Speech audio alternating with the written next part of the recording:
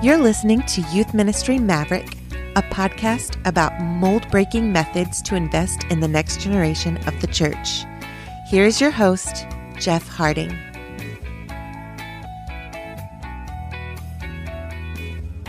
What's going on, everybody? This is Jeff. Welcome back to Youth Ministry Maverick. You're listening to episode 86, Helping Teenagers Joyfully Practice Their Faith. Well, last week we talked with Brad Griffin about helping students find their purpose. And this week, our guest will help us talk about something that goes hand in hand with that, which is practicing their faith. Students are sort of doing both of those simultaneously. And that is actually how our speaker today suggests handling discipleship, whether you're a student or an adult. Her name is Kate Boyd.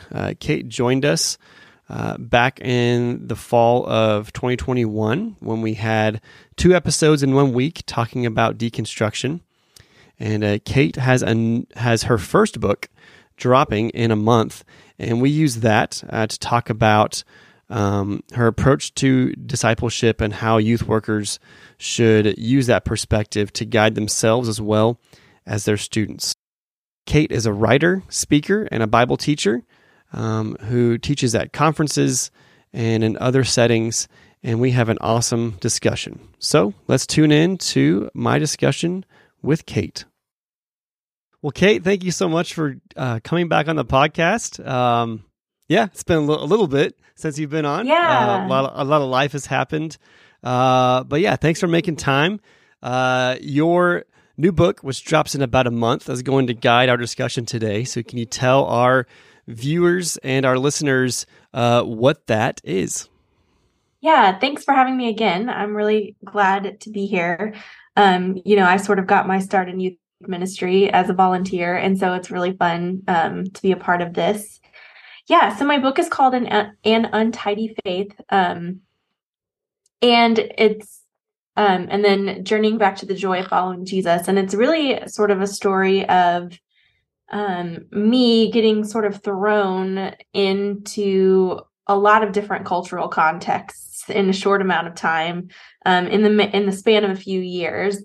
And just kind of like, as I did, and specifically Christian ones outside of the United States. So as that happened, I just sort of started recognizing that some of the things that I thought were like essentials in Christian faith or Christian practice or whatever, things that I fought really hard for, were actually more cultural things than, quote unquote, like Christian specific things. And so the book is really, and it sort of walks through some of those examples, whether it relates to theology specifically or church culture and practice and what that looks like. And, just how the people that I met overseas, intersected with my life and sharing some of their stories, and how it started me on a journey of untangling some of those things from my culture to have like more of a global faith that sort of can then translate into a bunch of different contexts, but left me with something that was much more like joyful and peaceful and flexible, and has really shaped a lot of who I've become today. Very cool. Yeah, awesome. Well, thank you for sending me an advance copy. It's been fun to read some of that, and we'll be promoting it on the way there for the next month. But yeah, so this episode, from the title, obviously, we're talking about helping teenagers joyfully practice their faith. And last week, we talked with Brad Griffin from Fuller Youth Institute about helping teenagers find their purpose. And I think this fits nicely with that. In your upcoming book, correct me if I'm wrong, I believe you present the best way to understand our purpose as followers of Jesus and how to practice our faith in Jesus is kind of hold those together. I'm talking about in your book, you have an apt description of orthodoxy, orthopraxy, and orthopathy. So Kate, could you tell us why it's important for youth workers to realize this themselves as they're helping guide students with the more holistic perspective of living and practicing their faith? Yeah, I think I think the challenge, and maybe I'll like orthodoxy, right, is right belief is sort of the bucket we have for that. Orthopraxy, right, is right doing, right practice. And then I didn't make up the word, but I sort of like reappropriated it for my own purposes. Orthopathy, which is more like right being, right becoming. And that sort of for me is like the maturity element, right? Like you can be taught, quote unquote, the right things, and you can even engage in the right practices. But if we look at the things that Jesus prioritizes, or even, some of the rest of the New Testament and, even throughout the Bible, there's an emphasis on like why you do something and how you do something being just as important, right, as what you're doing or what you're believing. And I think that's sort of like the missing piece in a lot of discipleship practice today, is that we sort of forget that we're also shaping like good human beings along the way. Like if that's not the result of our orthodoxy and orthopraxy, then there's something missing in the whole process. And so I sort of use the fruit of the Spirit as the guide for like what orthopathy is, right? It's love, it's joy, it's peace, it's patience. It's all these ways that love shows up in our lives. And so, that means that it's often like formed through like conflict or just like engaging in human relationships and navigating those. And that means that we have to be aware of our humanness, and we have to be like equipped to deal with some of those things. Like, how do we have conversations when we disagree? And how do we even understand that something we're feeling is, quote unquote, is because we're like triggered, right? Or because we're in this, or because we're tied up in this thing or that thing. And so there's this sort of like element, I think, that we have a lot of, at least in the traditions I grew up with, there was a lot of like separation between like physical and spiritual. And then like mental was like not really, you just like, I don't know, God will handle it. It'll be fine, but it needs to sort of be brought in, because that's part of, if the goal of the Christian life is wholeness, and I believe it is at the end, that is what the world will be. That is what we will be.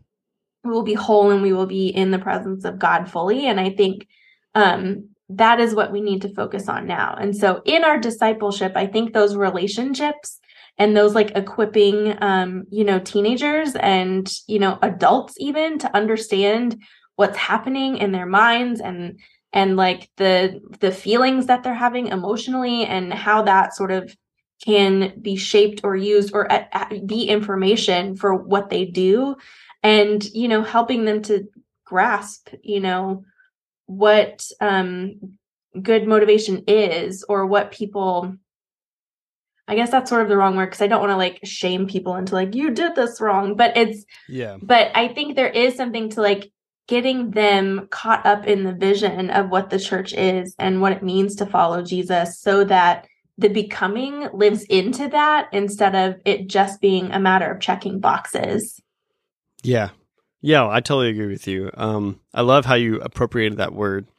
And a lot of what your description was leading up to that in other parts of the book, and then around that description, reminded me, he wasn't one of my professors, but he was a professor at Grand Canyon University for a long time. And then he ended up being a pastor for a few years at my home church. And he talked about the idea of spiritual maturity. And just as you talked about, so you have the truth, right? You have the content, doctrine, you have actions. But if you're not mature in all these other areas of life, you're not spiritually mature, because it should be a straight line across. It's not like, well, I have all this doctrine and I'm able to check all these boxes off of doing these right practices, so I'm spiritually mature. And there's a lot of people who've been following Jesus for a long time, who are deacons, elders, like that go-to volunteer in that church, who are all over the place. And that's great, and the kingdom needs them.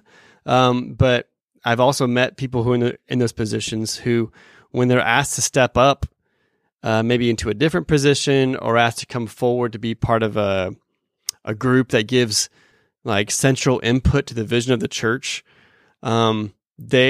it's cool moment to have them realize like their own lack of humility and lack of preparedness for that moment, or like, I know all these things, but when it comes to other areas of my life or how this is going to affect that, I don't know if I'm that person to be talking to.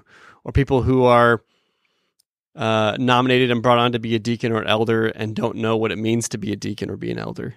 They're just that guy who's been around.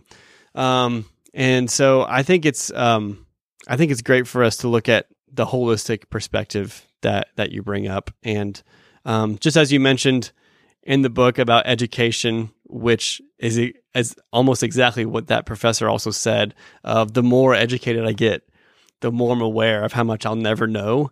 And I think we need to take that, which I think you argue for well. I think we need to take that approach with our discipleship and our spiritual growth, because the moment that someone who's been a believer for X amount of years doesn't think they can learn anything from a teenager in a small group or from someone of a different generation, that person has stopped growing. And I think to walk into a room where you're actively thinking, I'm not the smartest person here, I have something to learn from everyone here, and to believe that, not just have it be an empty mantra. I think that's a good approach for teenagers to take, for youth leaders to take, as far as starting to grasp in their week in, week out ministry with teenagers, or just being part of the church, what you're talking about here in your book. Yeah, thanks. No, I think it is important. I think humility is probably one of the most underrated traits in the world, but especially in the church. And that's not to say that you can't be confident, right? I think there's a difference between, confidence and arrogance, and we've maybe become less adept at figuring out what that is, like treading that line and picking people or seeing people. But again, I think that's why community exists, right? And that's why we need to give ourselves and everyone in the room permission, at no matter where they are, to be able to speak into situations or speak up about people or whatever, because it's only by having everyone together and a variety of experiences in the room and feeling confident enough to share their voice that we get, the whole picture of a person, but also the whole picture of like whatever we're doing in scripture. I think it requires all of us. And so we need to continue to value all those different sort of experiences and perspectives, in our approach to teaching or even, managing church ministries, because I think that's going to be, the way forward is going to be, connecting to a whole bunch of other people and experiences, because I think that's how we sort of figure out, that there is more to learn. But if we're always in this sort of like, we only ever hear from the same kind of people, you're going to sort of start feeling like, well, I've already heard this, I've already done that. But if it's looked at from a different angle by a different person, that's when it breaks open again for you. And that's what makes it real and special and exciting and joyful again. And so I think we need to lean into that, because I think we need that more than ever. Yeah, totally agree. So you used the word in your book, and I used it in the title of this episode. So I think it's good for us to qualify that adjective, joyfully. You also mentioned just a second ago how to engage each other well. I got to interview Darrell Bock with his cultural intelligence book that dropped on Election Day 2020. I did that on purpose. But he used a word that he borrowed from the music world, triphonic. And since you have three orthos in your book, to use a Darrell Bock word, your triphonic description of discipleship, as far as a practical sense of how to start engaging that, the first thing you list is a sense of belonging. And that's a perpetual thing for teenagers to want to find as they're answering, who am I? And I definitely found youth ministry as my sense of belonging in the place where I best saw the lived out narrative of the church more than any other point in my life, especially at that time. So how can youth workers help students find a faithful rhythm of serving joyfully, while a lot of them are even in the process of finding a place to belong? Because even students who come week in and week out, they might not feel yet, or maybe at all, depending on the depth of it, if youth ministry is their place where they belong. So how do you think youth workers can help students like hold those together? Because that's probably not complete yet. Yeah. So I think helping people at first like feel like they belong, I think we sort of have this idea that it means that everything is just right and we get along with everyone and we know we all agree or we all have the same interests and all that stuff. Right. But I think it really starts with this idea that no matter who you are loved here, you're cared for here, you're supported here, you're believed here, you're seen here. I think it has to sort of start from that place, just like a radical commitment to like see and be with people. Like even if it's not a lot of talking, just like proximal, but proximal presence and like continuing to like, check in or just be around or recognize, something in someone. So I think a lot of it just like starts with an attitude of like ready to love and then also just paying attention, right? I think there's so much paying attention that we can do for each other. And then it's really easy to know like, oh, then this person needs this, or they said this, which means I can help them in this way, or I can introduce them to this person. And so I think it just sort of starts with, being committed to love, paying attention to what they're saying, doing, and what they need, but also giving them like permission to be who they are, and live that out. I think there's always ideas of like what the perfect whatever fill in the blank is, whether that is, boyfriend, girlfriend, husband, wife, worker, youth person, like whatever it is, there is like an assumed ideal of what that is. And so I think you can be intentional as youth ministry to have a variety of people in leadership, so that there is, again, a variety of experience and background and perspective and interest, so that people are like, oh, they're weird too. I can be weird here. It's safe to be weird here. It's celebrated here, right? Yeah. And so I think that's really just like how we cultivate an atmosphere of belonging, is just like letting people be weird and celebrating it, right? And so I think that's really, how that starts. And it just sort of like, it's okay for it to be in the middle and in process, because we're all sort of, I think it's also okay to walk into a room and wonder, is it safe for me to be here? Can I be my whole self here? And so the commitment from the ministry end is to make that a place that is safe for people to be there. And so, and then I think you can just sort of like create rhythms in which people can be proximal to other people, and those different perspectives, even if they don't like fully participate, right? I think just kind of like rubbing shoulders with people, being in the same space as people, hearing from a variety of people, again, gives that permission that they need to figure out where they may fit. And so I think if you're celebrating all the different kinds of people that are there, people will feel more like they can belong. And I think when they feel they belong, even the littlest thing becomes joyful. And so it can be a regular check-in every day or every week or whatever.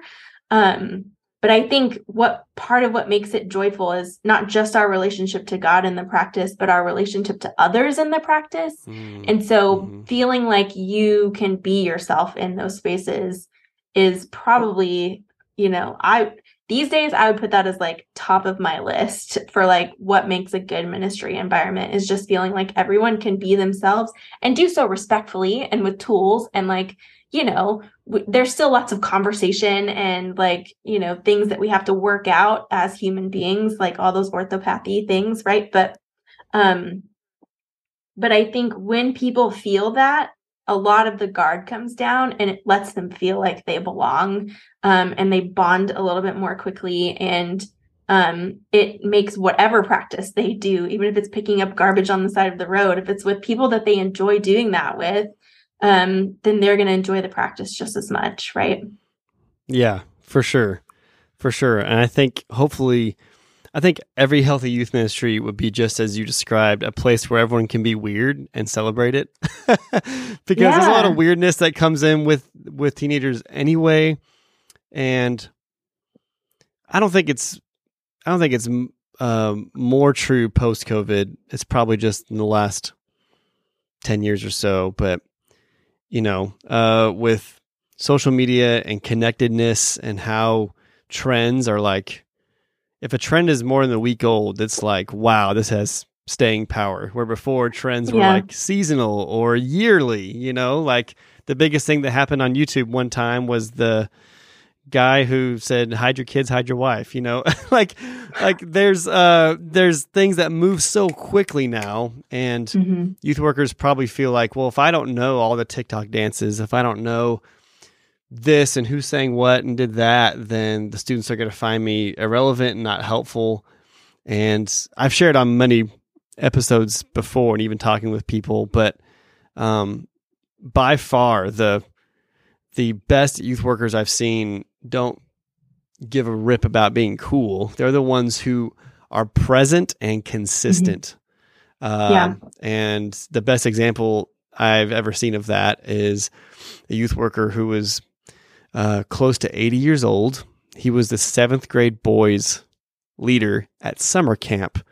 And I was a speaker. It was my home church, but I came in when I was in seminary to help run some seminars and do some stuff. And it was 10 o'clock at night, and there was a camp talent show, and he was letting the boys like put his hair all up and like with shaving cream and green dye and stuff. And I'm like, they don't care anything about his knowledge of pop culture or whatever. They care that he's here engaging with them, and that's what it's all about. And so the ability to have that comfort for leaders, and if they mimic that and show that, then students hopefully will feel like, okay, it is a safe place for me to be myself, or at least hopefully think this could be a safe place. Not come in, see everything going on, get wide-eyed, sit in the corner and wait for mom or dad to come pick him up. It's especially with just all of the expressions of identity today, and how a lot of them are hot button and polarizing. And, well, if you come in here, you have to dress this way and do this. And, I understand there's a lot of important things with that, but also the more I talk with people who are really up to date and trying to stay in youth ministry, they're like, we need to place a lot of things to the side and just make sure, first of all, can people just come in our building? Because they need to be able to do that. And yeah, I think having a place that's everyone's weird and celebrated and seen is a good start. I think on that, like, love is always relevant, right? Like, it doesn't matter what else is going on or how much you know about everything. Like, you can connect with people over the humanness and the hard things that you've been through and like all of these different things. You don't have to connect them on like this like top level interest level, right? And so I think allowing that to be available, and if they know that it's a place where they can walk in and be loved, then, and all of those other things are going to be side issues, if not an issue at all, depending on the churches that you're in, then I think that's important. But like you said, if we make those things the top level thing, you're never ever going to be able to have relationships with certain, and not just like those kids, right, who have those identities, but in their humanness, but even their friends who are standing up for them or hanging out with them. Like without that honoring of their humanness and, regardless of what you think of the identity, remembering that humanness and letting them, exist as they are. Like if you can't just let them exist, then there's never going to be an opportunity for any other kind of thing. And they probably need that love more than a lot of other people do. Mm-hmm. Yeah. Oh, I think so. Yeah. So we've kind of mentioned it here a little bit. And so getting specific now with, I think the closest we can grasp that completeness feel of shalom, this side of Jesus coming back, is what you've been talking about this whole time, faithfully and fully living out our best human qualities as followers of Jesus, and to qualify it in, just like that. And, which I also grew up, lumping our humanness in with the perpetual battle of flesh versus faith. And sure, there is truth to that, but I think we generalize it and polarize it, which kind of seems to be the mode of how you do everything today. And so, Kay, what's a word of advice you would give youth workers who trying to help students think about themselves in a more holistic light of, yes, creation's broken, yes, there's sin, but when God made us, he said we were very good, and the incarnation proves that we have eternal worth. And so, what would you tell youth workers who are trying to counsel students to live out their best human selves, not just separate all that and just be faithful? Yeah, I think that's so good. And I love that you bring up the incarnation there, because I think there is this idea that like flesh, because of the terms used in the English version of the Bible, that it is inherently sinful when it's not, right? Like if that was the case, then Jesus could not have been who Jesus is.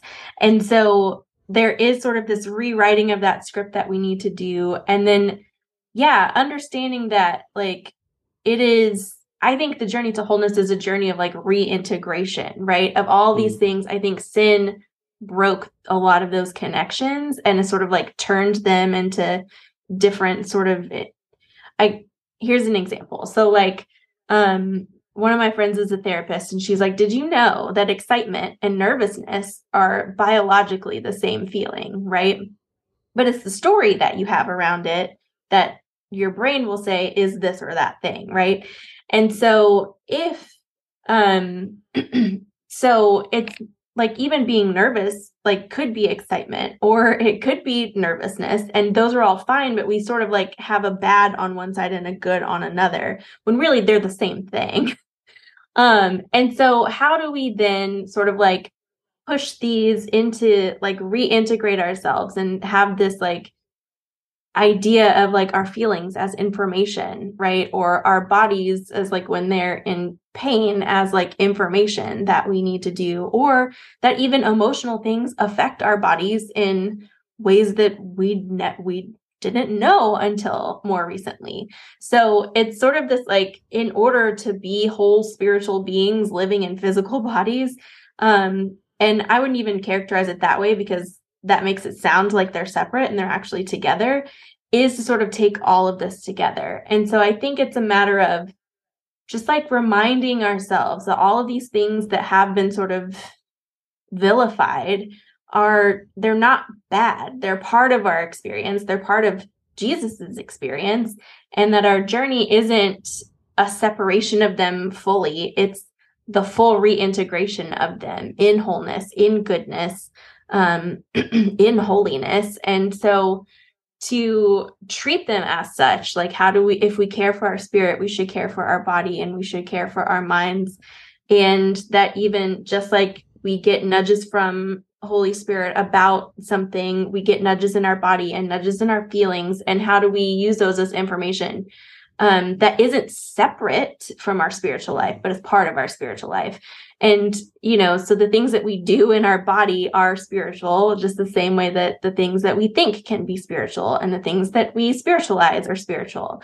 And so I think we just have to start erasing some of these lines, and work toward using them for our full growth, and health on every level, instead of just doing one in spiritual and then like ignoring everything else. So I think we just have to rewrite a lot of the stories and keep reminding ourselves of the value of each part of it toward, if you do want to put a focus on the spiritual things, toward the spiritual, rather than seeing it as a hindrance or something separate. Mm-hmm. Yeah.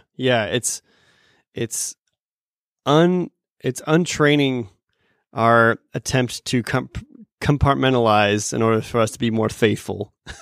It's had to shatter that we have to be more faithful to how God made us in his image and live that out fully, right? And not being afraid to embrace things about ourselves that have been affected by sin, and being able to like be accountable in that and yet not apologize for trying to live that out. Because living together, right? That limited, but this side of Jesus coming back, like probably the most practical approach to shalom and being complete and seeking the fullness of the kingdom yet to come. That's probably the best way for leaders to teach students, and then for all of them to model that for them as well. And I know being, in the local church, at least, a lot of that is dictated by the approach and the doctrine of the church. So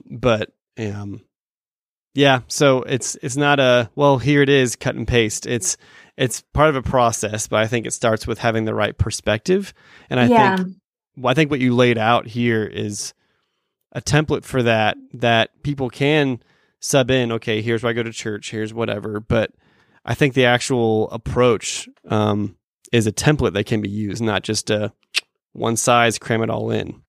Yeah, and I think that even goes to like the work that the church does on the outside, right? That like taking care of people's physical presence is a spiritual work. And so I think it's not just doing it for ourselves, but again, modeling it outside to other people and saying every part of you is valued here, not just your soul.